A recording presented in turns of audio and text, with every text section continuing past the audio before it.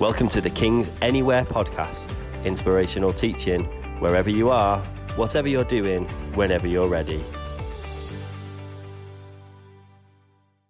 Good morning, everyone. Hope everyone's well. Psalm 139, and coincidentally, that's how many hours this is going to take. So I exaggerate. I mean, 1 hour, 39 minutes. Psalm 139 is one of those psalms. It's one of those songs that kind of sits in the psyche, and almost without knowing it, it ends up being your favourite verses or your favourite passages because it is an incredible psalm. So, Soundtrack of Life. This was a song written 3,000 years ago. Now, I don't know about you, but I hope we're not singing Ed Sheeran in 3,000 years or taking apart some of his music. We will be singing You'll Never Walk Alone in 3,000 years. God willing. What we are going to be singing, or we're going to be having a look at Psalm 139. Now, I love music. I'm a big fan of it. When I was thinking of this, what modern soundtrack can I come up with? And I was thinking, does anyone know, you know my name? I'm just going to set my stopwatch off. So I've set it so it gives me an electric shock in 45 minutes. Okay? What are you thinking? I hope he's joking. It's a lot earlier than that. Right, so you know my name. Chris Cornell, but the James Bond theme tune. You know my name. You know me. So you've kind of got that action sequence. I'm thinking of Daniel Craig running around and all of that. And as I was laying about thinking, it doesn't quite get it. I had to go back and I woke up with a song in my head, which is sort of what happens to me virtually every morning. I wake up with songs in my head. Bizarre songs that kind of predate my existence. And it was this one that got my imagination. The Hollies, He Ain't Heaven. That's what got it for me. 1969, they'd been written the year before that. The year before the singer's death. The road is long with many a winding turn. That leads us to who knows where. And then in my version, I stopped singing because I've got this thing that I can sing. It's clearly a dream because I can't. And then Jesus takes over the next bit and he goes, but I am strong enough to carry him. He ain't heavy. He's my brother. So on we go. His welfare is of my concern. No burden is he to bear. We'll get there. For I know he would not encumber me. He ain't heavy. He's my brother. And I challenge you after Psalm 139, and we'll go through it. Can you think of a better song that kind of grabs the essence of Psalm 139? Just to give you some background, I told you the psalm was written 1,000 years before Jesus. It's about 3,000 years of age. King David wrote it around about his succession to the throne of Israel. Right, the unified kingdom, the 12 tribes. Now, I think that gives a really, really big clue as to the heart of King David. Here he is, King David, a humble shepherd boy, who when Samuel went to his father Jesse, the family forgot about him, and he had to get right to the end, and Samuel's there. Oh, sure, God said no to everybody. So, and then they remember, well, we've got the little lad out tending the sheep. The person that people forgot is the person that God remembered. Well, I'm not planning to say that. So you may be in a place in your life that you may think you're the person that people forgot. God always remembers. You are known by name. Okay? Right, so here we've got King David. Now, he could have quite easily put together a psalm that goes, made it, fellas. You all forgot about me. I made it. I'm king of the tree. No one above me. I'm it. I'm the law. I'm everything. Everything that me was David. Well, then I suggest that King David won't be a man after God's own heart. What he was was in awe of God, in absolute awe of his king.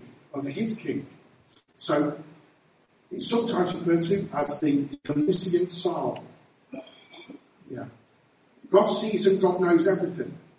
And I can't fully explain David's revelation of God that we still go to as one of the characteristics of God. Let me just fast forward you 200 years. So we're 800 years BC, and you remember the story of Naaman the Syrian that goes to Elisha. And he goes and he bathes in the river Jordan, the dirty river, and God heals him. Okay, of leprosy. 200 years after. Now, there's a very strange couple of lines when there's a bit of conversation between Elisha and basically saying, look, I don't want anything from you. It's come with a king's wealth. It's come with silver, gold. It's come with a whole lot of riches. And Elisha said, I don't want anything from you. And Naaman then comes with a request. Well, can I take 2 mules worth of earth? And I'll go back to Syria with that. Think about what a strange request. So he's just offered a king's ransom to Elisha. Elisha's refused it, but then Naaman asked for one other thing.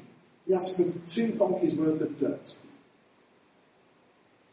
Because even 200 years after David's omniscient, omnipresent psalm, people thought gods were local deities.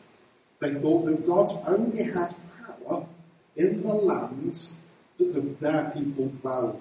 So in Naaman's faulty theology, he thought that the God of Israel only had power in the local land. So to worship the God of Israel, he needed some of that land. He needed some of that dirt. So what Naaman would have done is would have taken those donkeys, he would have put it, and he would have built a place of prayer where he could have knelt on the land of Israel in Assyria. Now, let's jump into how David sees God 200 years before that. I'm going to read verses 1 to 16 to begin with. You have searched me, Lord, and you know me. You know when I sit or when I arise. You perceive my thoughts from afar. You discern my going out and my lying down. You are familiar with all my ways. Before a word is on my tongue, you, Lord, know it completely. You hem me in behind and before, and you lay your hand upon me. Such knowledge is too wonderful for me, too lofty for me to attain. Where can I go from your spirit? Where can I flee from your presence? If I go to the heavens, subnote, sky, stars, dwelling place of God. This word, all 3. If I go high, you're there. If I go higher, you're there. If I go to the highest place where God dwells, you're there. If I go to the heavens, you're there. If I make my bed in the depths, literally depths, you are there. If I rise on the wings of the dawn, if I settle on the far side of the sea. Now, if I get my geography right, the sun rises on the east, Israel, and at the far side of the sea, west. So as far as the east is from the west, you're there. Even there, your hand will guide me. Your right hand will hold me fast. If I say, surely the darkness will hide me, and the light become night around me, even the darkness will not be dark to you. The night will shine like the day, for darkness is as light to you. For you created my inmost being. You knit me together in my mother's womb. I praise you because I am fearfully and wonderfully made. Your works are wonderful. I know that full well. My frame was not hidden from you when I was made in that secret place, when I was woven together in the depths of the earth. Your eyes saw my unformed body. All the days ordained for me were written in your book before one of them came to be. Unknowingly, you may have found the location of 2 of your favourite verses. I've certainly if you're going through a tough time, or, and you're there and you go, look, God's got those days ordained for me. It's one of those verses that we go and we hold on to. Fully known. David here is letting people know, he's worshipping God in a song, and he's letting the people of Israel know that the God of heaven fully knows David. I've got a quote for you from Timothy Keller, because fully knows can be a scary place to be. To be loved but not known is comforting but superficial. To be known and not loved is our greatest fear. But to be fully known and truly loved is, well, a lot like being loved by God. It is what we need more than anything. It liberates us from pretense, humbles us out of our self-righteousness, and fortifies us for any difficulty life can throw at us. To be fully known can be a scary place until you remember that we are also fully loved. I'm going to give you a story now. A true story of just a few weeks ago. It's one of my greatest privileges to be able to take Bible verses and to take chapters and I don't know a way of saying it, but roll it round my head as if I'm rolling precious things through my fingers. And I get to deal with the Bible like that. I've got some very good tools that allow me to go and look at words, the original words, and some things like that. And a lot of the time we read our Bible and we feel as if we're skimming over the top of it. And we're like one of those bouncing stones that we play at the sea. But when you look down, you realise there's 10,000 feet of goodness to dive into. And Psalm 139 is definitely one of those psalms. We're just going to skim over the top. But as I was with Colin, my dog, and Colin gets mentioned a lot, nearly as much as we want for Fry. Colin and I were walking on our normal route. I'm praying and I'm running over this psalm again and again in my head. And my brain went from, God, you're not like us at all, are you? You are holy. You are so far above what I can comprehend. I don't comprehend you. And can I tell you the truth? The next thing that came to my mind was the phrase, what a disappointment you must be. That wasn't Jesus.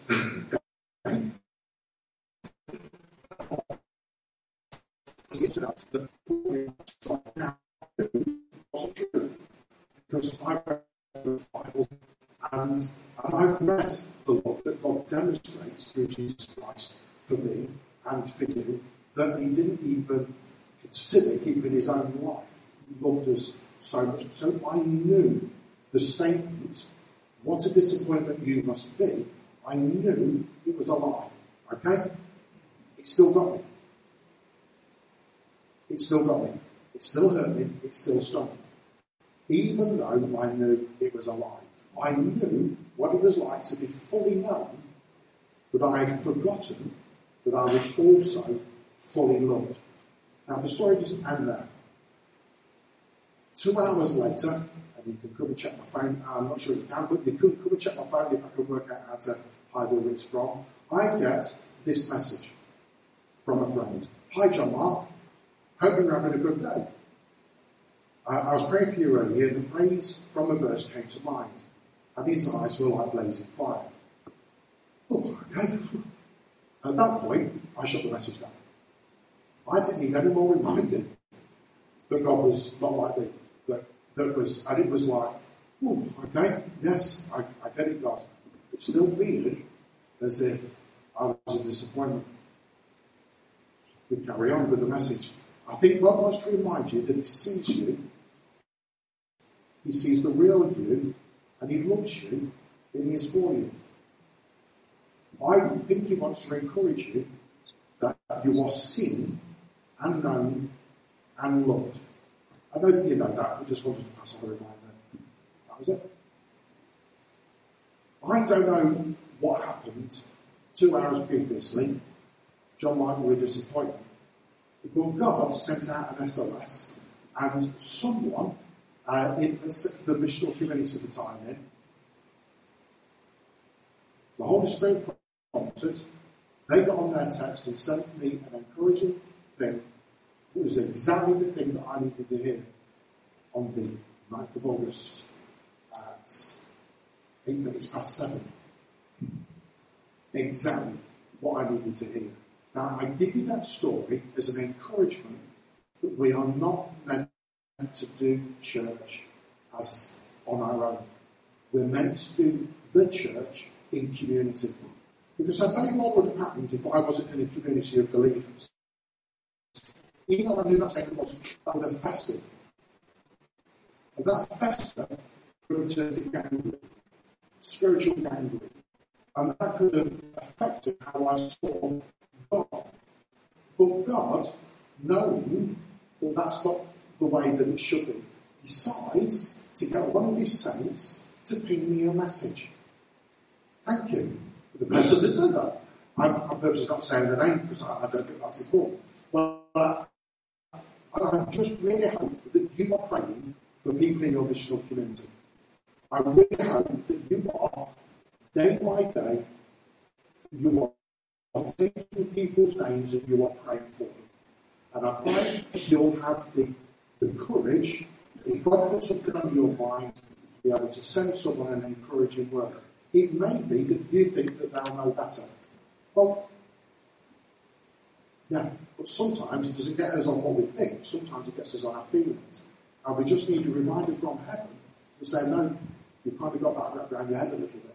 So I just wanted to carry on encouraging you to be involved with the missional community, to be involved with groups of believers that will love and cherish you, build you up, and be willing to give you some good advice. We are more than just fully known, we're agape love. Agape is not used in this, agape is a Greek word, but agape is used a lot in the New Testament. The key word here, or the key verse here is, you hem me in before and behind, you lay your hand upon me. Hem is the English translation of a Hebrew military term for a fortified place. So it's not like sewing, as we can sometimes think of. God's not in our great sewing project. God has built this fortification around us, watchtowers, angels, and God is our defence. To have God lay his hand on you is not a thing of discipline, it's a thing of blessing. In the Old Testament, if you was to pass on a blessing from a generation to a generation, we see with Abraham, Isaac, we see with Jacob, we see with Joseph, the patriarch would lay their hand on the head of a son and would confer to them a blessing of God that would also include the resources of everything. So here we've got, in verse 5, we've got the actions of agape love. I'm here to protect you. Nothing will overcome the protection of God. And I'm here to bless you and give you things that you have not earned. This is a matter of grace. So none of us have earned the blessing of God, but we've all received it by the love and grace through Jesus Christ. Right, so I'm just going to give a quick Bible back time. Romans 3:23. You all have sinned and fallen short of the glory of God.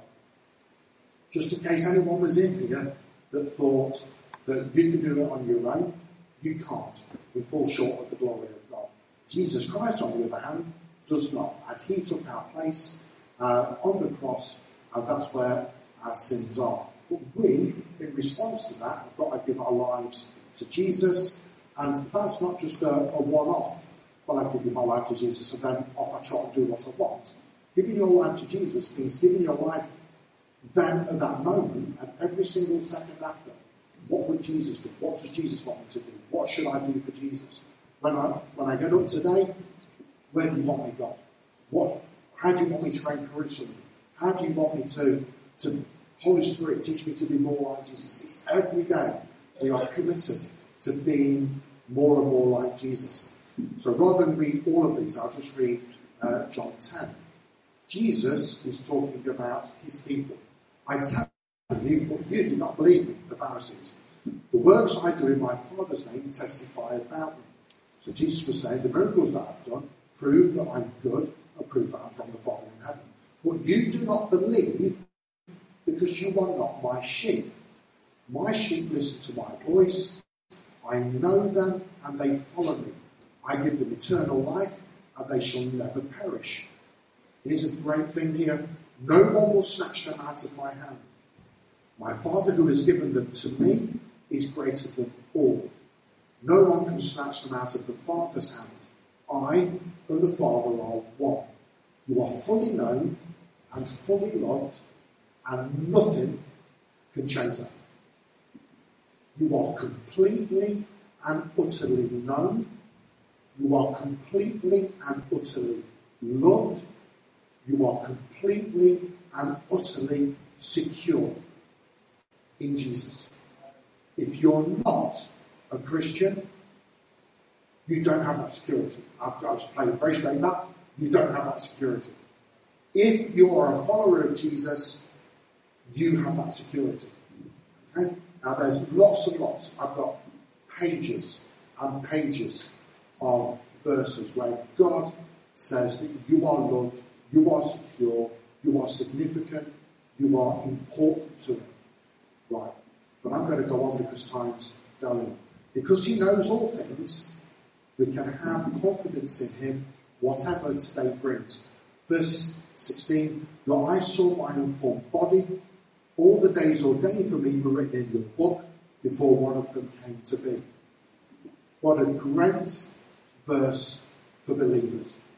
Is that God, you saw me before I knew myself.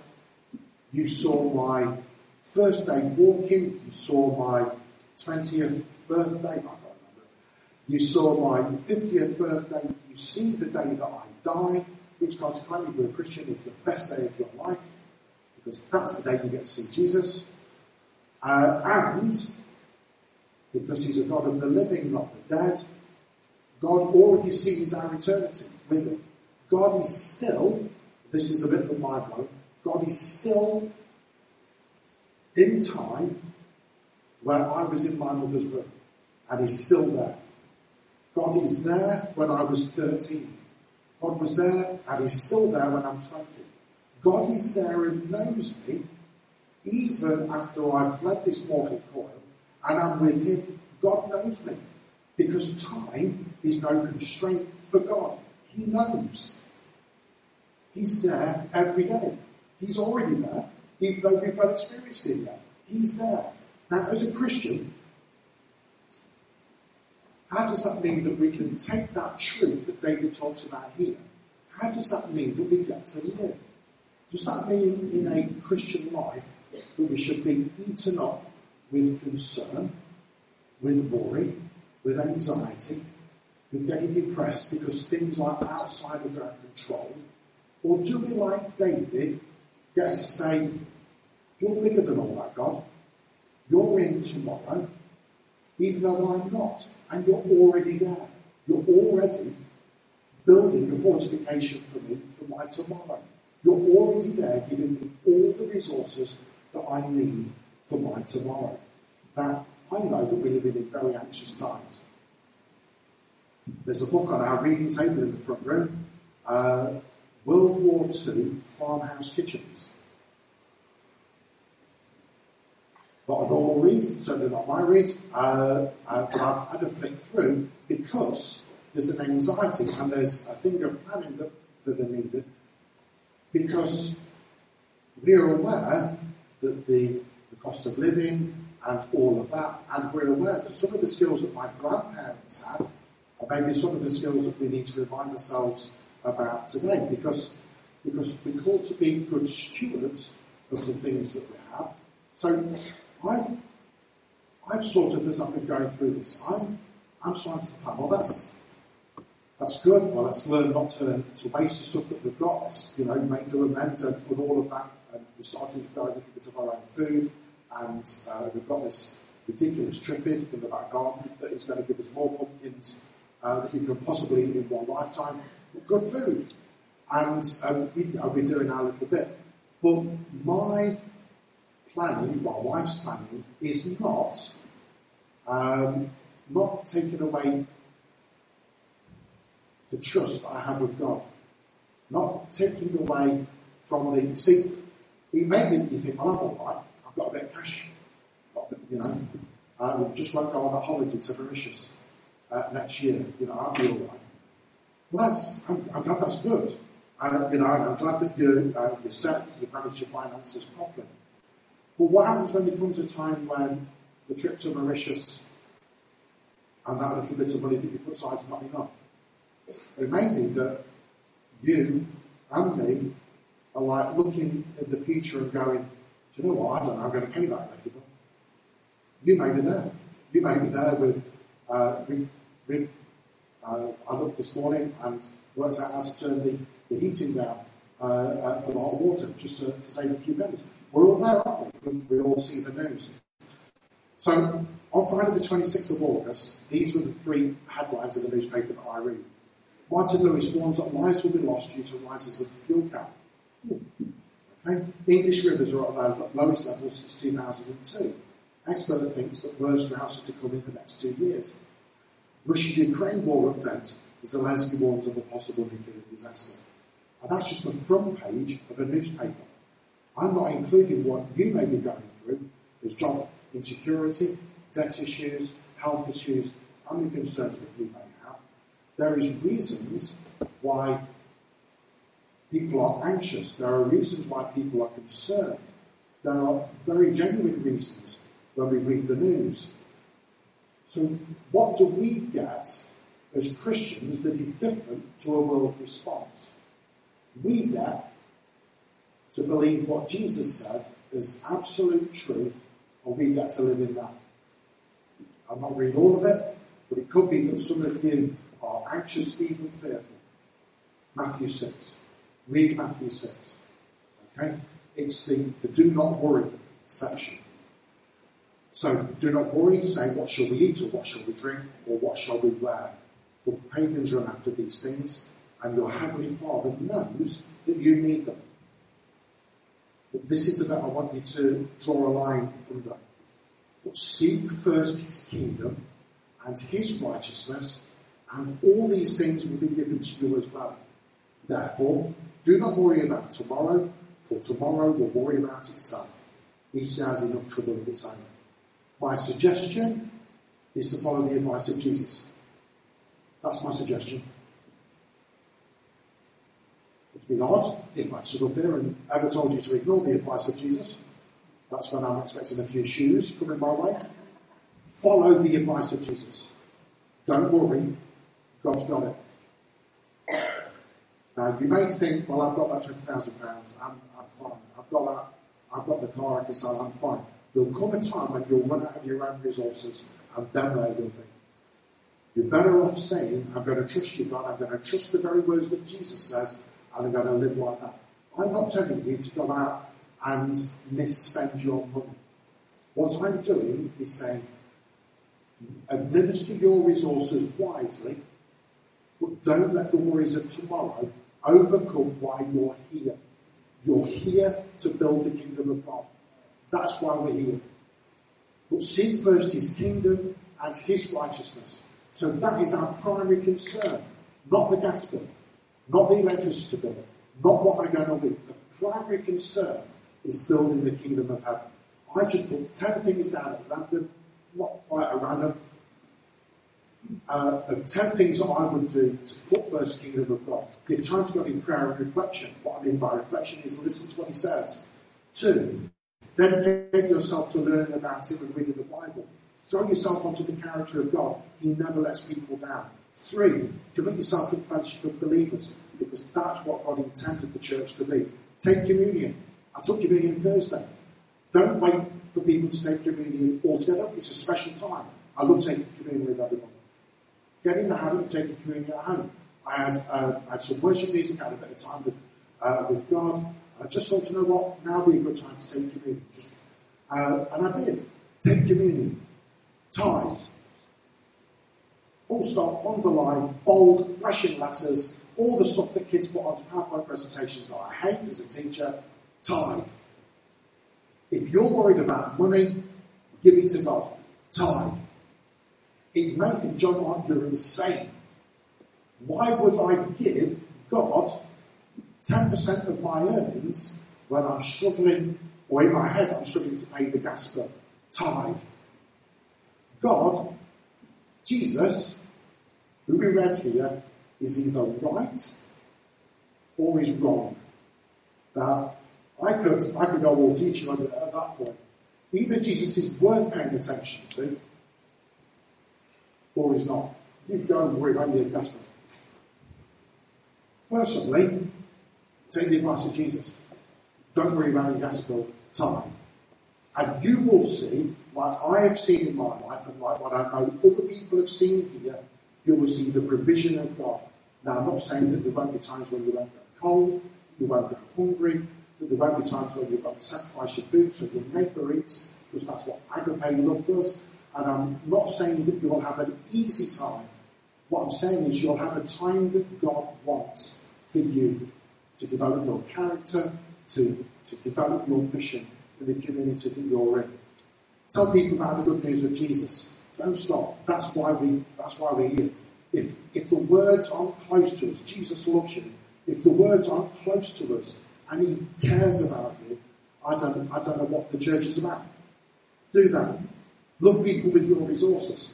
I put the last bit in because love people in the English language can sometimes get lost with feelings. I'm not saying that. I'm saying agape love people. That means with your resources. Build people with your words.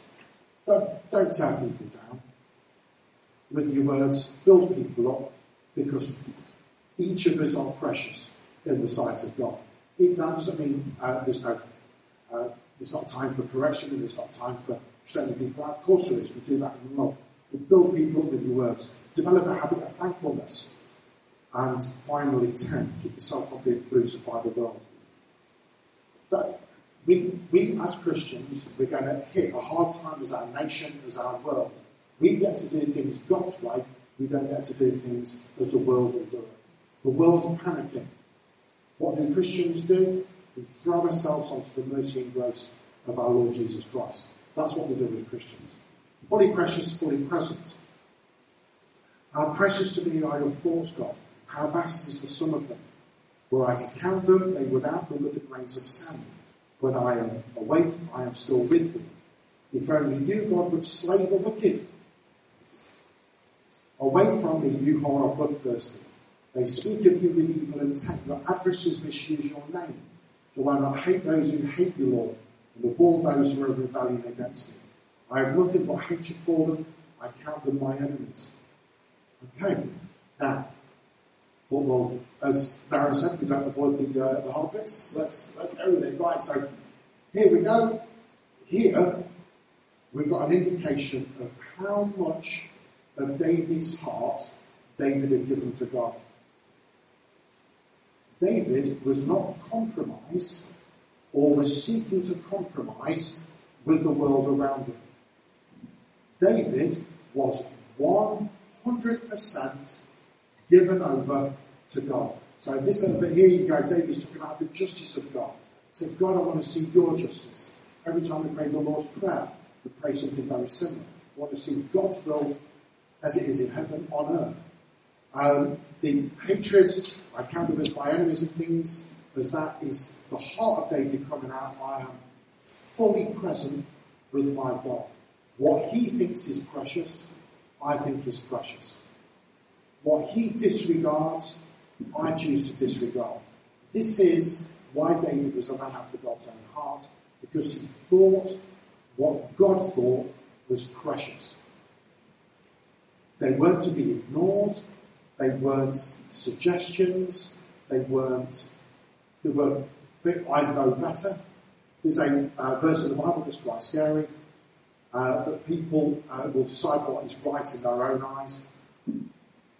And we're kind of in that generation. People choose what's right and what's wrong based on their culture, based on what they think. As Christians, we align with what God says is right, with what God says is wrong. That's what we align to. We don't align to our world culture. We don't align with what's it mean to be British or anything like that. I try and align myself with what God says is right. And I try and stand against the stuff that what God says is wrong. All in love, all in mercy, all in grace. But that's what we try and do. It's what we try and align ourselves with. He regarded God's thoughts as precious. I wonder what you would do. How far you would go. There's a story of a man here. I won't read it all. But threw away a hard drive with $350 million of Bitcoin in Wales. He has spent the last 8 years of his life digging up the tip in Wales, looking for $350 million worth of Bitcoins. 8 years of his life. And every time he walks away from it, he can't help, and he's now, it was a newspaper article, he said, I've given up now. Like, this was like 5 years in. Now they've gone back to him. Not only is he out there, but he's got a group of mates that are digging up the tip for $350 million worth of Bitcoins. Because he regards it as precious. He's given his life to that, to getting that, what he regards as precious back. His life has been dedicated to it. How do we prove to God that what he says is precious? Just like that fellow digging up that tip, we dedicate our lives to finding out what God thinks is precious. Just give you a bit of a clue. Of all the treasures of the universe, what does God count as his greatest treasure?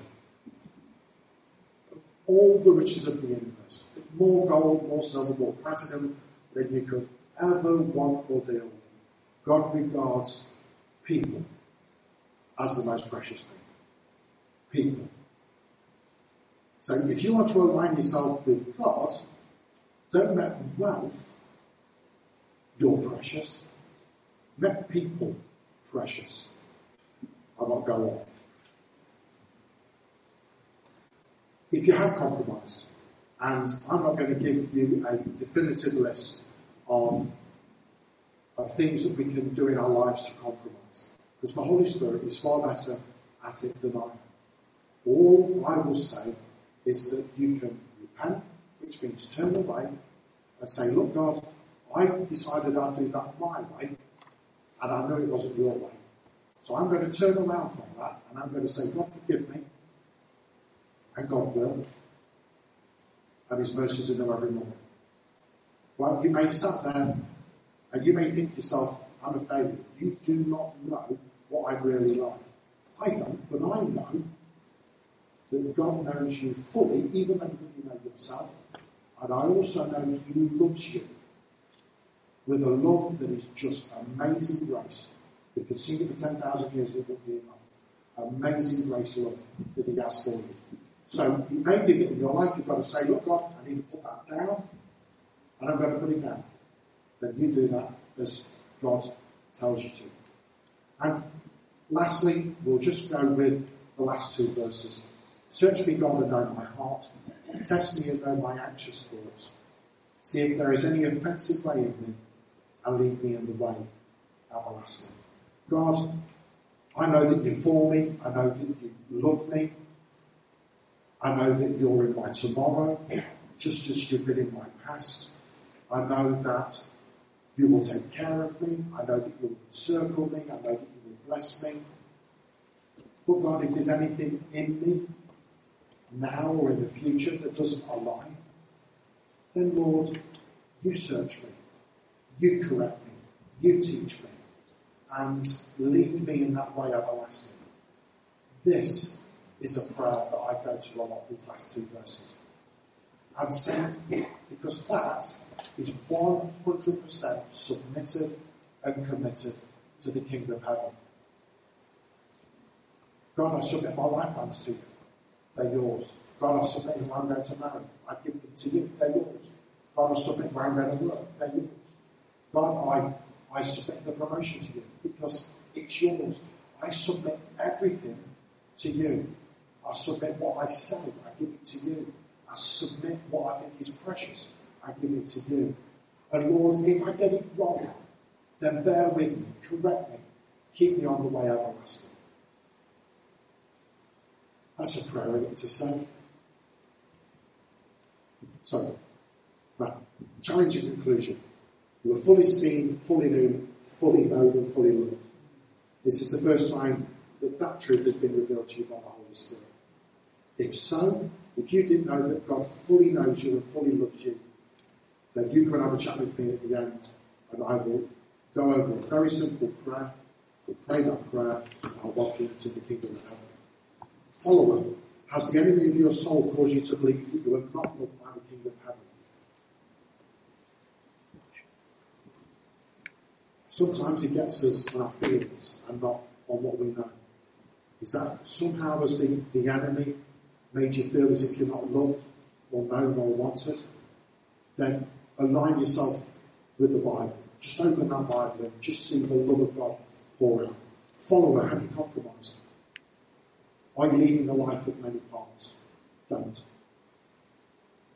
Lead a life that is 100% given over to Jesus. And follower, do you have the confidence of David to pray? I give you permission to lead me in every area of my life, for every day of my life.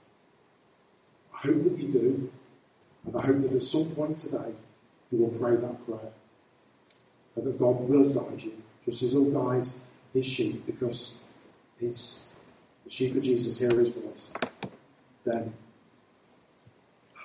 I'm sorry if I've come across a bit hard. I want to encourage you. I just want to try and get across to you how much God loves you, how much He cares for you. That we're completely relying on Him. That we don't need to worry about tomorrow because we're His. We hope you enjoyed this message. To find out more about King's Church Warrington, visit our website or find us on Facebook and Instagram.